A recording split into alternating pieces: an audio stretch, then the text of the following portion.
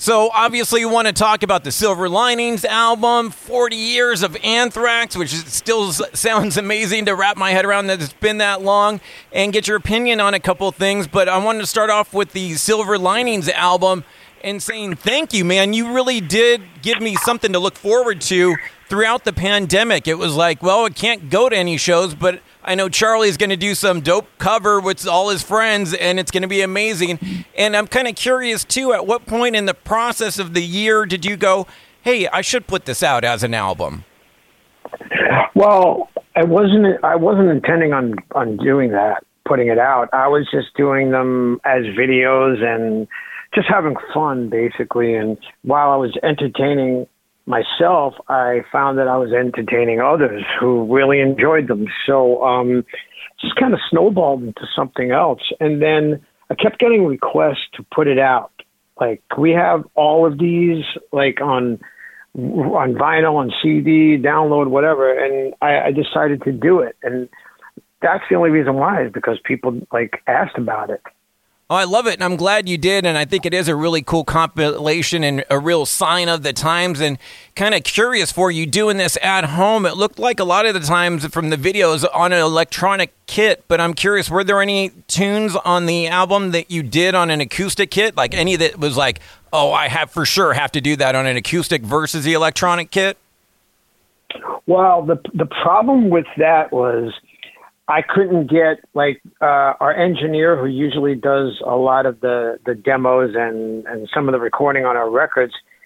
He was pretty much quarantined, so I couldn't do anything. So I had to basically teach myself how to sample and cut different, pieces of drums, live drums, and import them into my rolling kit and then play it from there. So that's how I did it. Ah, and then so that was my other question, too. You were really the engineer and producer of the whole album as well, then. Pretty much. And, like, the only thing I would tell everybody who was, whoever was featured on certain songs, I would just tell them to please pay close attention to the original track and just pay attention to detail. Because while I wanted you to add a little bit of your own style to it, I really wanted to stay true to the original. And then that was it. And then I said, have fun. And it seems like everyone did. I was going to take a wild stab at maybe the Run DMC medley maybe being the most difficult to arrange because you didn't have that template. It wasn't a straight cover. No, as a matter of fact, it's funny you mentioned that one, because that's the one that I had to approach it as if I was a DJ, and everything that went down that you saw in the video was me doing it live. So I basically set up my Alesis trackpad, and I put all the different samples in there. So I was hitting it live as we were playing it, and a lot of the samples would trigger the next section of the song. So for me, I was, like I said, I was the DJ and the drummer at the same time. So rad, and so cool to see some different sides. Like, for example, the Massive Attack, probably a tune that really lent it to the electronic kit, but the Massive Attack and Teardrop and what you got out of Carla was certainly a really cool, different side of her that we, as music fans, never really got to hear before. That's true. I pushed her out of her comfort zone, and she talks about that a lot. But the other thing that we did was I set up a microphone in the kitchen, and we drank wine, and we had fun with it. And I was trying to get her as drunk as possible so that she wouldn't realize that I was really pushing her to the limit. That's incredible. It was wine-fueled, that recording of her. I wined her and dined her, yes. So it worked. But because Elizabeth Fraser, who actually does the vocals on the original track, she has such a distinctive voice. We weren't trying to top it. We weren't even trying to match it. I just wanted it to be possibly in the same, area of it. And that was it. I wanted it to sound very angelic. And it did, and it felt like Massive Attack, even though it was her version, and that was such a trip. And speaking about the two of you, how long have you guys been together now? We've been together, actually, for a few years, actually, but was like she moved here during the pandemic, like in March. So we've been inseparable since then. And survived that. So it must be all going swimmingly at this point if you guys survived the pandemic together. Yeah, right. We survived. Yeah. I mean, a lot of us survived it. I'm kind of glad that we kind of did it together, you know. I guess, yeah, the point you were making is if we could survive that, we could survive anything. Yeah, because I imagine once as things start opening up, you guys are going to be going in opposite directions with both bands going, and certainly as 2022 rolls around. You know, the other one that blew me away vocally, which was completely a different side, and I would have never even thought in a million years to have Mark Oseguedo from Death Angel do a U2 cover, and talk about selecting him for that track and picking that track from U2. Mark, I've known Mark since, I can't tell you how long I've known him. Mark and I bonded many, many years ago over music, over bands like U2, as a matter of fact. I always heard this kind of Bono quality to Mark's voice. And when I came about to do this song, I didn't want to do, you know, like a With or Without You or, you know, the Pride and Name of Love. I wanted to do a song that this song totally moves me. Every time I hear it, it makes me so happy. And that's what that song does to me. So what better thing to do in a pandemic than to cheer myself up and cheer other people up? Like my friends who love U2, when they heard it, they kept listening to it over and over again because they thought I just kind of sampled the music or something. And I'm like, no, I recreated this whole thing. So they were blown away by it. So if a U2 fan was blown away, I knew I did it right. Oh, yeah. I played it for my wife, who's a massive U2 fan and been to all the tours and stuff. And she was like, wait, who is this again? Like, what's going on here exactly? Like, and then for me to turn around and she's not a metalhead at all and be like, well, this is the guy singing it and throw on some Death Angel really quick. She was completely blown away as I was, man. Such a killer track and so many on this album. But I'm curious a little bit too. Wanted to get into one of the tracks that doesn't have any vocals, and Transylvania and Iron Maiden. Was it Snake that picked out that tune to cover? It was Snake. Snake saw some of the videos that I was doing, and he called me up and he's like, dude, let's do one of these. And I'm like, dude, I'm ready. We call each other dude, as you could see. So I said, well, what do you want to do? So we didn't want to approach it with a singer. We wanted to do something instrumentally. And one of our favorite Iron Maiden songs was Transylvania. And he talks about, before they go on, they warm up, him and the other guitar player, Scotty, they warm up to Transylvania. Wow. So I said, let's do it. And I asked Frankie and John from the band Anthrax to do it. They loved it. And boom, we had so much fun with that one. And it's like, just go for it, man, you know? But it was important to me to stay true to that original as well. I wanted to capture that Clive Bird drumming on it, and that was important because he's like one of my favorites.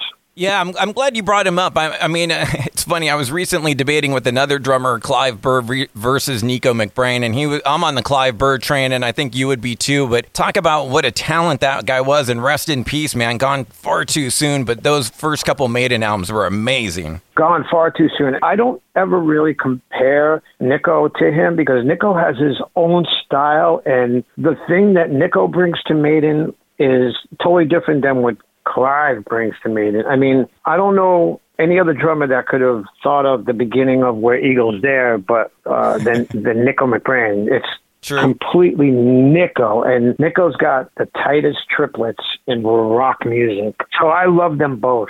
What do you love about Clive? What did you love? What were some of the standouts from him? I loved Clive Bird's drumming because he propelled that band. He drove the band. Like, his drumming was so heavy. The drumming on Killers is, like, for me, pre-thrash metal. Like, some of the things that he does on there are so fast. And I can't even tell you how much I love his drumming, because if you listen to the beat on Number of the Beast, Clive is playing and he plays that off snare hit, you know, during the verse. It's so Clive Burr. It's just beautiful. Played drums a little bit as a kid, and man, I used to warm up to a deep cut Total Eclipse. Loved his drum playing on that tone. That's a great one too.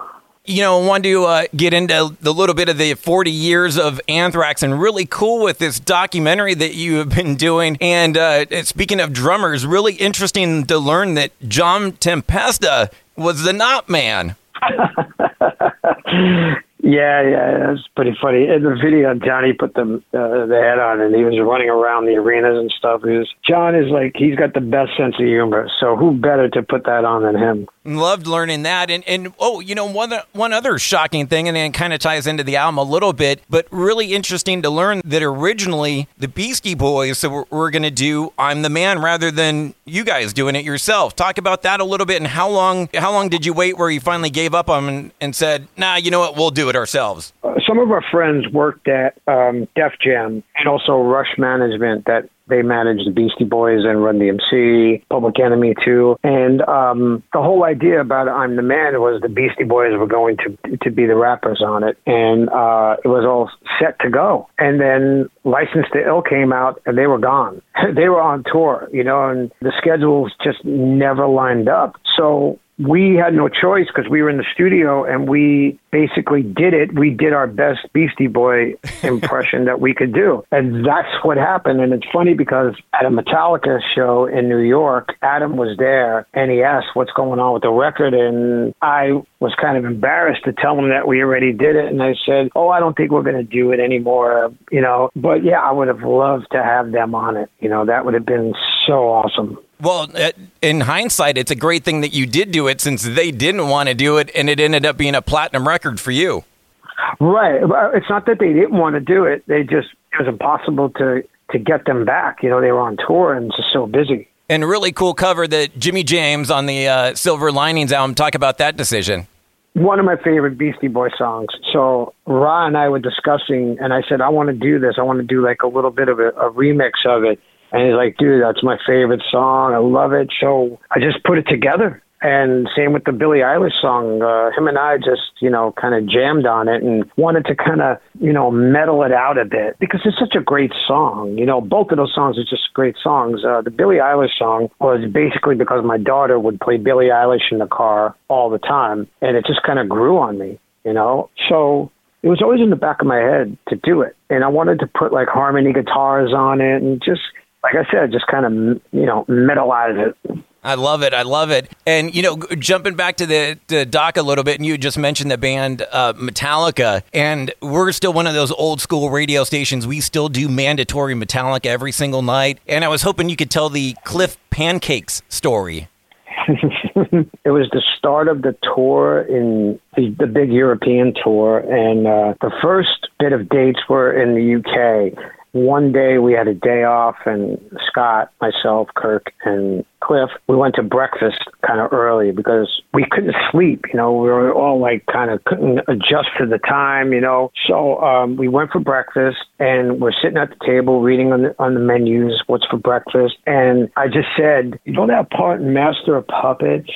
Right before Kirk's lead, James screams out something, but I don't understand what he says. It's hard to make out. And I remember Kirk and Cliff looking at each other. I don't even think they knew what he said. Cliff looks at me, he looks at the menu, and he goes, pancakes.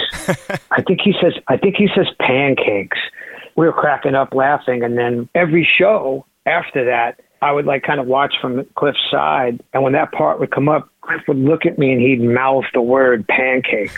So it became a thing. And I told James the story many, many years later. The first Big Four show in Poland, the night before, we all had a big dinner with just the bands. We were just all talking and bullshitting, and I was talking to James, and I was talking to him about Cliff, and I told him the story about that, and he looked at me, and he's like, thank you so much for telling me this story, because a lot of that time is a blur to me. So when I hear stories like that, it makes me so happy. During the whole Big Four concerts that we did, James would yell out pancakes. And I heard he still does it here and there. So it's just one of those things, that a funny story, a funny moment with Cliff. The words that James actually says is fix me.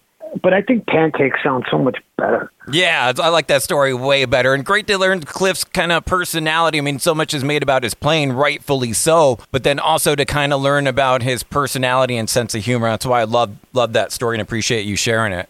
Oh, yeah. Great guy. And, yeah, very dry sense of humor. I love it. And, you know, one of the things that hasn't come up yet in the documentary at the timing of this recording of this interview, but I'm kind of curious. Certainly over the 40 years of Anthrax, there's been a lot of member changes over the years. And I'm kind of curious, and it hasn't kind of gotten to that part yet, but I'm kind of curious, was Frankie Bello and losing him for that period of time, even though it wasn't very long, but was that the hardest member change for you personally?